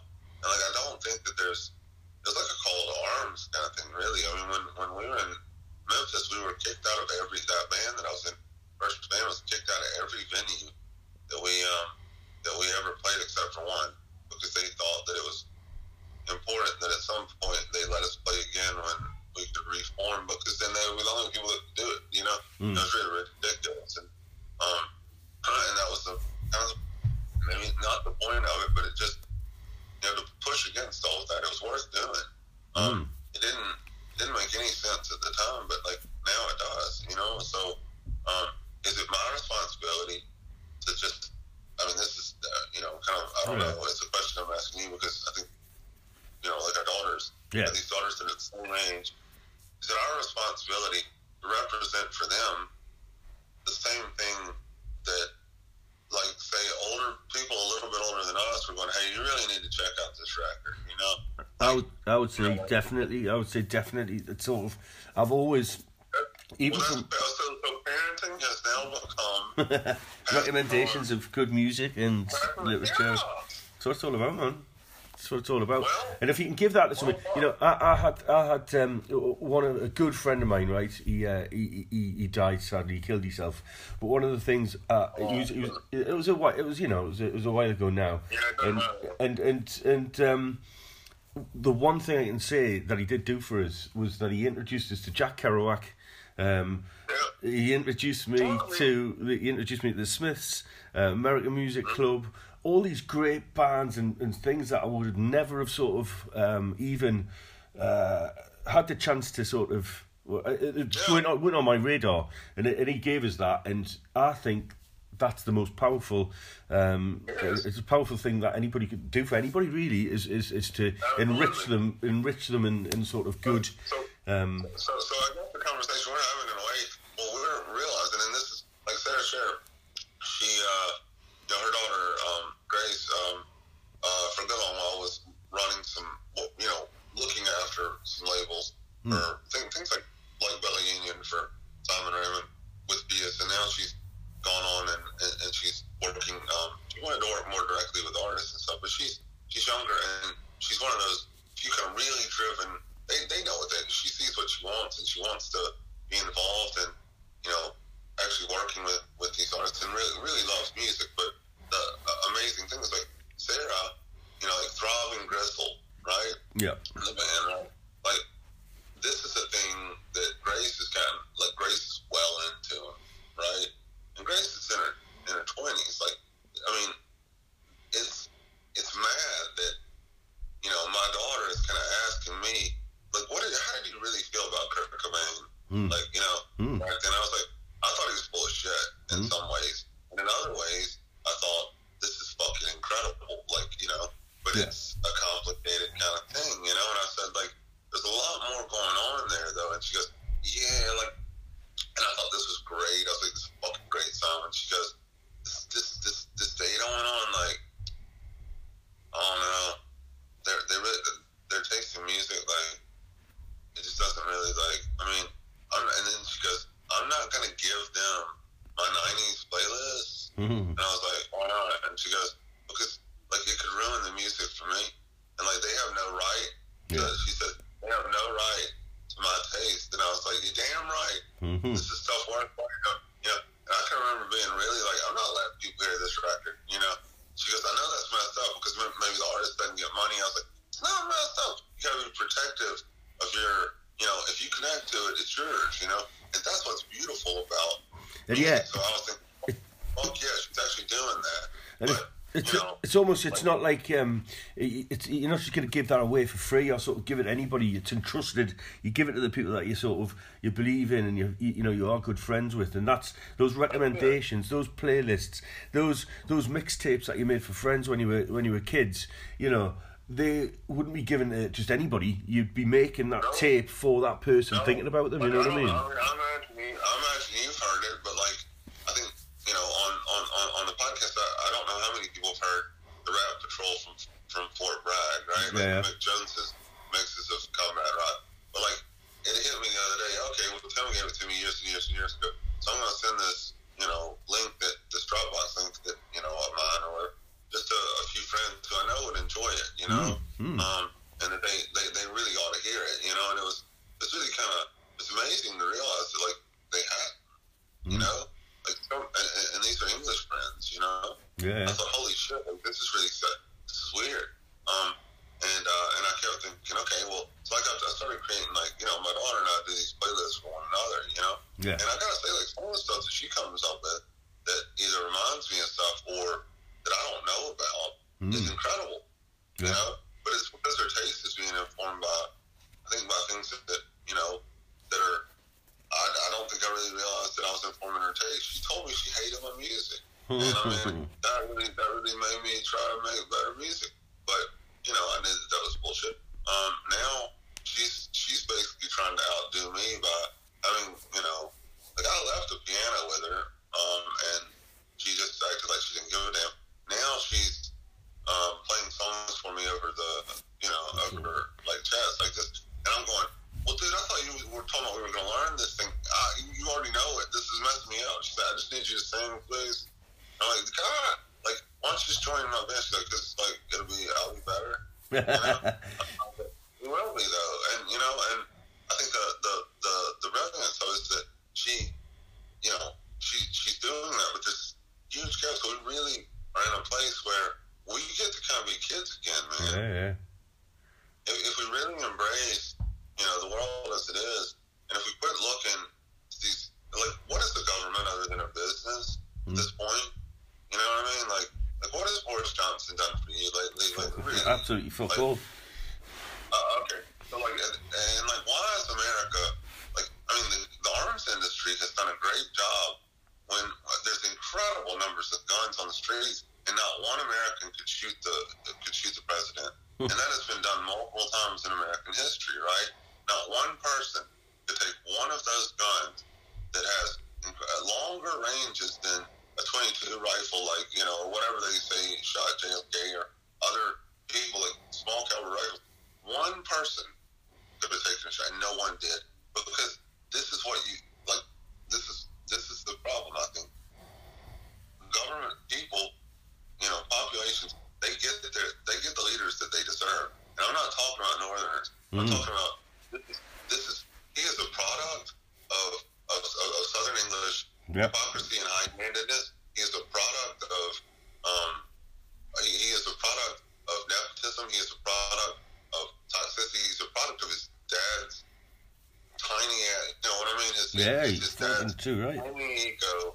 I mean, him, Rory Stewart, all these people who, you know, want to talk about the spy kind of game, or, you know, all the propaganda, all this nonsense. Like, it's such a wonderful distraction being done by people who with accents that are indicative of about what percent of the population. Yeah. Right? You know, fuck them. Fuck them. Yeah. You know? Like, fuck them and fuck Donald Trump. Like, this is a guy who's declared bankruptcy twice since in the 80s, you know? So, like, we're in this time when this is far worse than the Thatcher years. This is far worse than when Crass did the feeding of the 5,000, you know, and, like, used all that money to then effectively buy their way into politics and to make fun of Roger Daltrey and Eric Clapton and everyone else. Like, you know, like, we're in a much worse time. Well, not worse, but a more worse, better, whatever. We're in a time now where we could actually do something about something like here, you know, 100 years after, you know, 1916, we're finally in a place where the government is being exposed to be what it actually is. You know, we've got a guy who's not really Taoiseach, you know, is sitting there in power as if he is Taoiseach, and neither him nor the Taoiseach, neither Leo Varadkar or Micheál Martin, were actually gained the vote to be where they are. But they both, one of them looks liberal to the outside world or neoliberal to the outside world. It's incredibly conservative, you know, in another way. Like, they're just, it's all absurd. So, you know, this is the time when, just like before, and what John Parrish said to me while we were making the record was that, I said, what do you fear most over there, John? And he said, a return to what I had to live through in the 80s.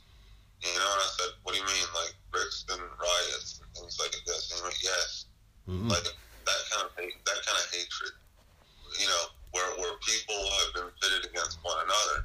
And I mean, I think that the only way around that, and I think this has been proven over and over again, Elvis Presley got people to dance together, black and white, because they love the music. You know what I mean? There's something that transcends our ideas about the way the economy should be, or the way that anything should be, when we just let go and we're in a moment with other human beings and we let ourselves know them. You know what I mean? And, like, rock and roll is one of the greatest tools to do that. So, you know, we can use that now. And, you know, that's like with this record, like, I think what I just said, I think that's, I'm trying to move into a place where I know exactly, not what I'm doing, but I know what road I'm on, you know? Yeah. And I can feel it now. It's a really strange path, isn't it? I mean, like, you and I remember when we were talking last, and you were talking about, you know, the work, like, the creative work that you've been doing and are considering doing, and like this, because you were talking about this at the time, and, you know, I think this is a time when it was great to hear from you, because it's like, this is something that you're doing that is going to change. You know, it does that. I mean, we're having a conversation now about, you know, about these issues, right? These types of things, and people can listen to it, and maybe somebody will go, yeah, fuck that weird guy with that strange accent is in on this bar. So what he's saying is true. You know, I should start a fucking band and burn a building down. all these people, you know. Fucking right. It is, definitely. It's about evoking. It's about evoking that passion. I'm 41 years old. Man, this is going to be a record that comes out that goes, I bought fertilizer and brake fluid. Who the hell am I supposed to trust? That's the first line. That is, children, that's how you make a bomb. That's how Timothy McVeigh did it. Yeah. And that is how the IRA did it at Narrow Waters. And that's why Lord Louis Mountbatten went boom. You know? So, like that, and he's beautiful. Like most of that, I mean, like all of that. But you know what I mean? Like definitely. There's a way that, like, we're in this time where we gotta get these kids to, like, man, we gotta get these kids into get them motivated. We'll do it through music and creativity and love and passion, and that's what it's all about. And I think you've encapsulated it perfectly there, John. You've been you've been wonderful to speak to. I'm going to show you something, and this is by pure chance. Where is it? Okay, so we talked about Morrissey before. That you probably can't see the ticket. You probably can't see the ticket properly, but that I can. That was when I went to see. I went to see Moz. That was September 2004. I took me dad, and I lost him in the crowd, but I managed to get a bit of Morrissey's shirt. So that's man, look at you! Oh, Jimmy, come on, you don't have to open it up. Just cut me off a little, please. I mean, what I'm saying is, how messed up is this? That we're effectively, what I realized at that Moz show, right, was that I'm there with these guys, and I'm kind of looking at Jose, and I mean, the crowd was primarily like they were all Mexican for the most part. It was brilliant. They were all guys who I thought, you know, like this dude, man, he can't cry because he's got a teardrop tattoo. I mean, seriously, like if the person's got teardrop tattoos, it's probably because they killed him. And I'm not asking questions, you know. I'm terrified, insulted, and then all of a sudden these guys are in tears, and it's like a healing kind of thing. I was like, holy shit, what's going on? And I'm kind of looking at it from a distance, but then, you know, I realized later, like, no, it's because of the same thing that for years, like when I would do Little Colored Balloons, the set list would say Mississippi Morrissey. You know, like it's because I get what he's doing. You know, like I mean, I think I like him. You know, I love his stuff that much. It's an incredible. Is he not one of? Do you think history will remember him? He's one of the most. Oh, without a shadow of a doubt, yeah. Obnoxiously controversial and powerful. You know, like what is it that, like when I said that the other night when I was tripping balls, you know, and we got into this discussion about like what's his goal, you know, because in the end, like so I was saying, you know, I don't know, and thinking about, you know, things and stuff like when he talks about the YWCA and stuff, I think he's not. His sexuality is the thing that he sort of stepped away from, so that people would transfer things onto him in that way too. And Mick was saying, I don't think he's gay, you know, like in that way. No, I think I mean I know he has a boyfriend in Tijuana, but what that means I don't know. You know, like all these things are really interesting. It's all kind of coming around at a time when I can turn my daughter on to this stuff, and if she's in a place where gender and sexuality, the fluidity, you know, exists for them to like actually kind of, you know, see who they really are as opposed to being told by the world, you know, this is where you fit. Like she can listen to that stuff and go, yeah, this shit's funny in a way that I wasn't allowed to, you know, or that wasn't even allowed, that we weren't even allowed. We weren't allowed near it. I mean, when I was growing up, a woman who worked for my mother, Mitzi, well, not for, but they worked at the antique shop together. Mitzi lived on the same street as Michael Stipe, you know, in Athens. She didn't listen to any of that. Like she didn't know. This is the same reason why my mother called me one time and said, "Do you know of an English guitarist named Jonathan Morris?" And I said, huh? And then I realized after a minute she called me Johnny Morris, right? And she goes, "Oh, well, he's really lovely. We're having wine." And I was like, "Mom, you're with your college buddies, like at a bed and breakfast outside of Oxford. You know, every year they go get twisted and get back together. They were working on that Modest Mouse record, and so she and I was rocking. She goes, well, so I'm sitting with a guy named Ike Brook, and I was like, oh God, Mom, get away from him. Because I was thinking like I've done dope with him, you know, like years before.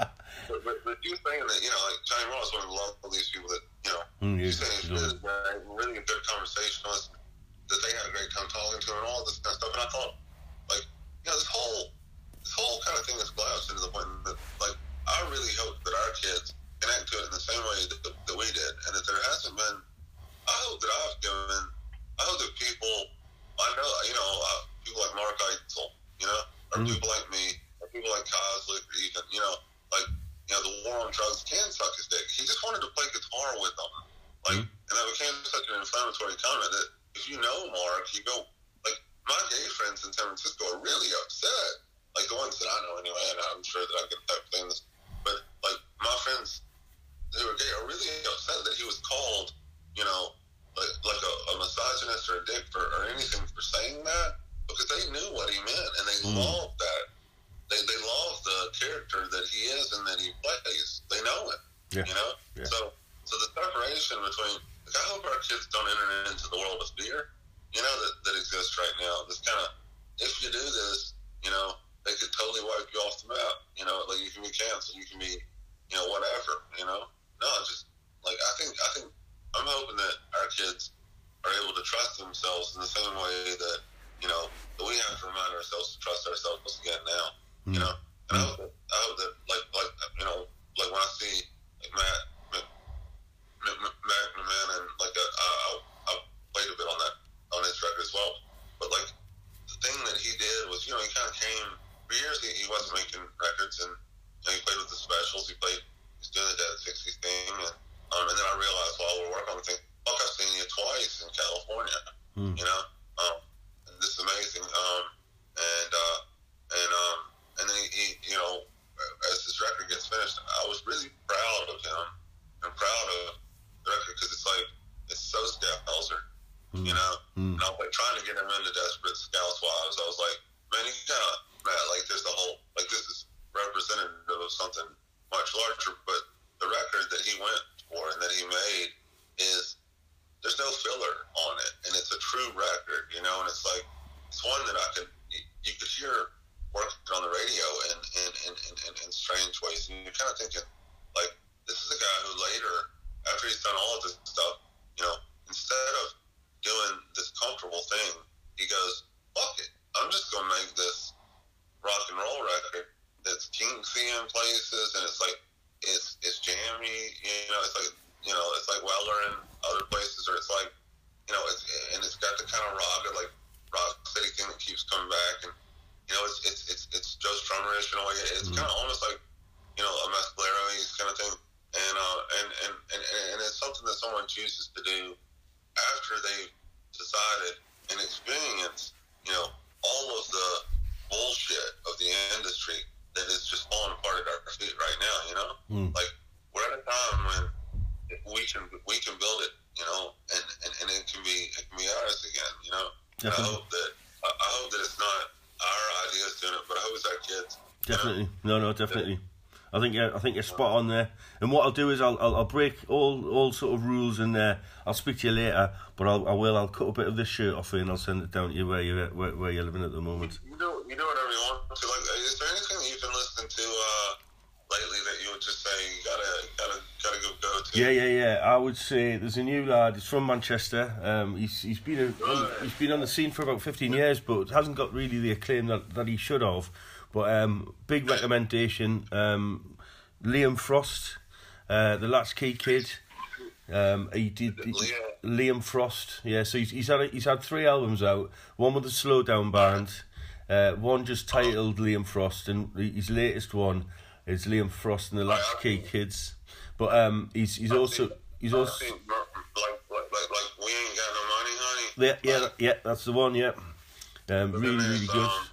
So which record would you say to start with? Is it one of him or one of the? I would start with the very first one, which has actually just been pressed on vinyl again, and it's "Show Me How the Spectres Dance." The Liam Frost and the Slowdown Family.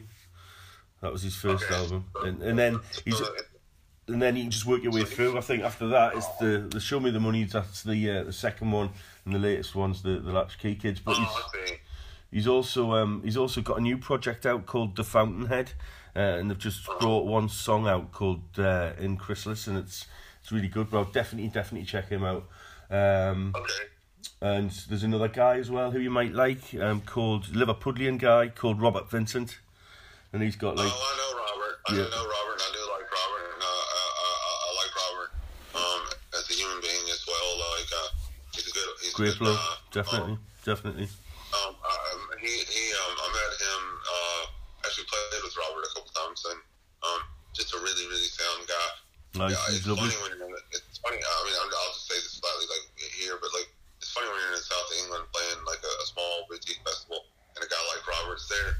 You know, when you're me and him, you're not gonna have anybody else to talk to, are you? Right. You know what I mean? Like, so we became pretty good buddies in about an hour and a half. You know, and then hung out for the day and got twisted that night. Really, really good guy. Also, lately, like Matt has turned me on to some stuff like well, like I've turned him on to some stuff like, and here I'm curious if you remember this, but like I bet you do. He did Gavin Clark, you know, Son House. Yeah. You know, like I was really shocked that Matt didn't know that stuff, but I guess he was in Brighton, right? So yeah, you might not have heard it, and then he died. There's a lot of stuff that came out of Liverpool that was relative to. There's a whole lot of Liverpool like music that like head, you know, like my head, like that stuff like is. I mean, there's a whole I think group of people that kind of built their sound out of seeing the genius of that. Very much like Memphis. Yeah. When we were obsessed, I think if we're on, I know this is true. But Jack White used to come down and stare at him too.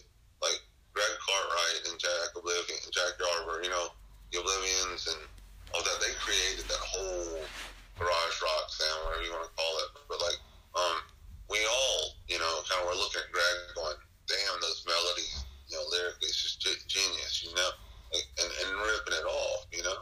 And I think a lot of people in Liverpool, it must have been sort of similar. In places like Newcastle, I've gotten real into. I went and saw Dawson play.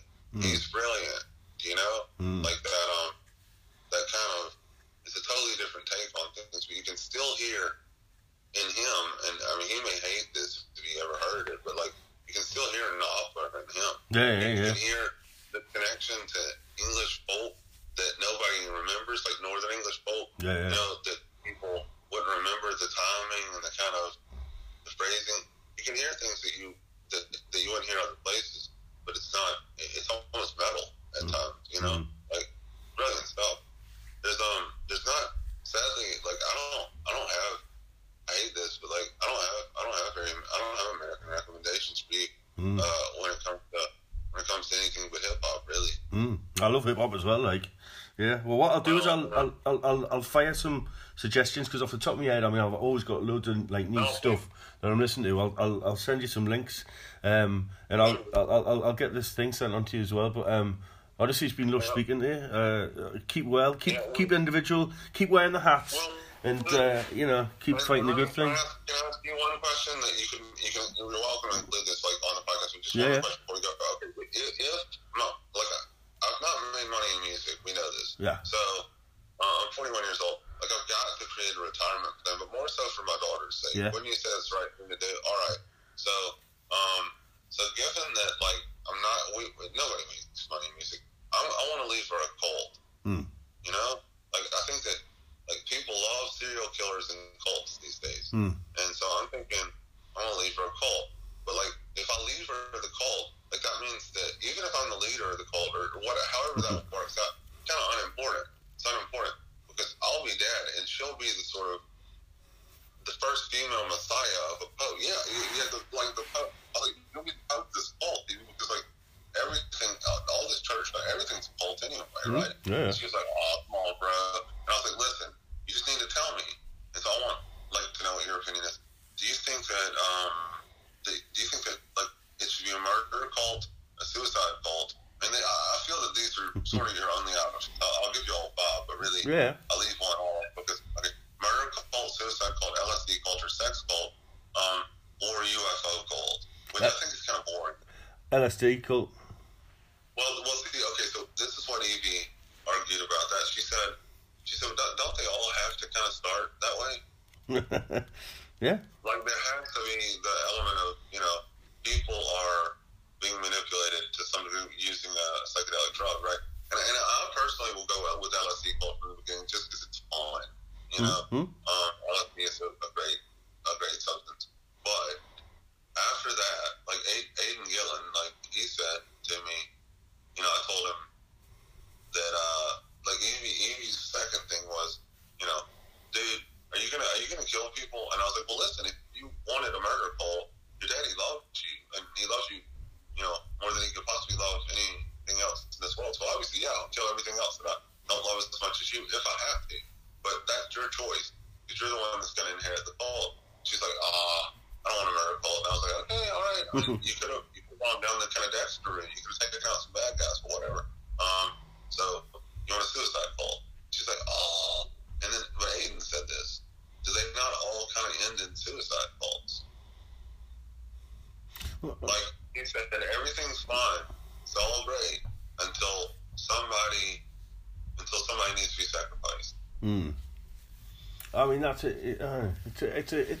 I would really just go down the route of the LSD cult, make lots of good music, make loads of good music, and just stick with the acid. And if you need to switch it up every once in a while, just remember you can only do LSD once every 3 days, and it worked well. So maybe like mushrooms are all over the place. Like you can order sports images and stuff online. Like so. This is just switch it up a little bit, kids. Yeah, exactly. You switch it up. Don't get obsessed with one drug. I mean, get obsessed with, psychedelic drugs, and with this idea that, like you can't, whoever told you can't smoke pot all day, they're liars. Mm-hmm. You can. And I remember I said, my ex-girlfriend, my ex-girlfriend's brother-in-law, Usher, somebody was like, John, you can't smoke weed like this every day. It's like doing a little bit of acid. And I was like, yeah, you can. Like, and he goes, no, you can. Obviously you can. You are. And it's true. So I think, okay, I'll recommend that one to Evie. Definitely. I think I'm going to challenge her on that as well. Now that we talked about this, I'm feeling now that what she really wants is to not be honest. I think she wants murder cult. I think basically what she wants is Christianity all over again, And I'm not going that direction. I want to have a good time, Totally. Hey man, you've been great. Honestly, thanks very much for speaking to us. Keep in touch, and I'll be in touch. I'll send some recommendations on and such. All right? Yeah, please do, and take care of yourself during all of this stuff, and keep it up, buddy. Right, man. Cheers. Bye. Christmas tree looks good. Yes. Oh yeah. It doesn't look too bad, does it? No, it looks lovely, man. Like, happy holidays to you, sir. Yeah, that's cool. Cool. All right, man. See you soon. Yeah. Bye.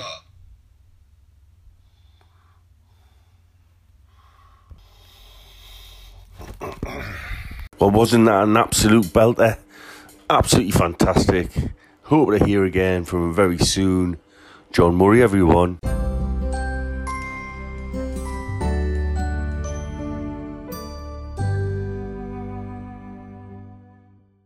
As always, guys, you can email the show at Geordie Chanter, postbag delivery at mailtoart.com, and you can request who we speak to week, whether it be celebrity, artists, or folk of interest. And we will endeavour to our best abilities to get those folks on the show for your entertainment. Just a quick reminder, if you do like what you hear, please share, tell everyone about it, like, subscribe, and all the usual places for podcasts. It really does help. Thank you. See you next week, Chanters. Peace and love.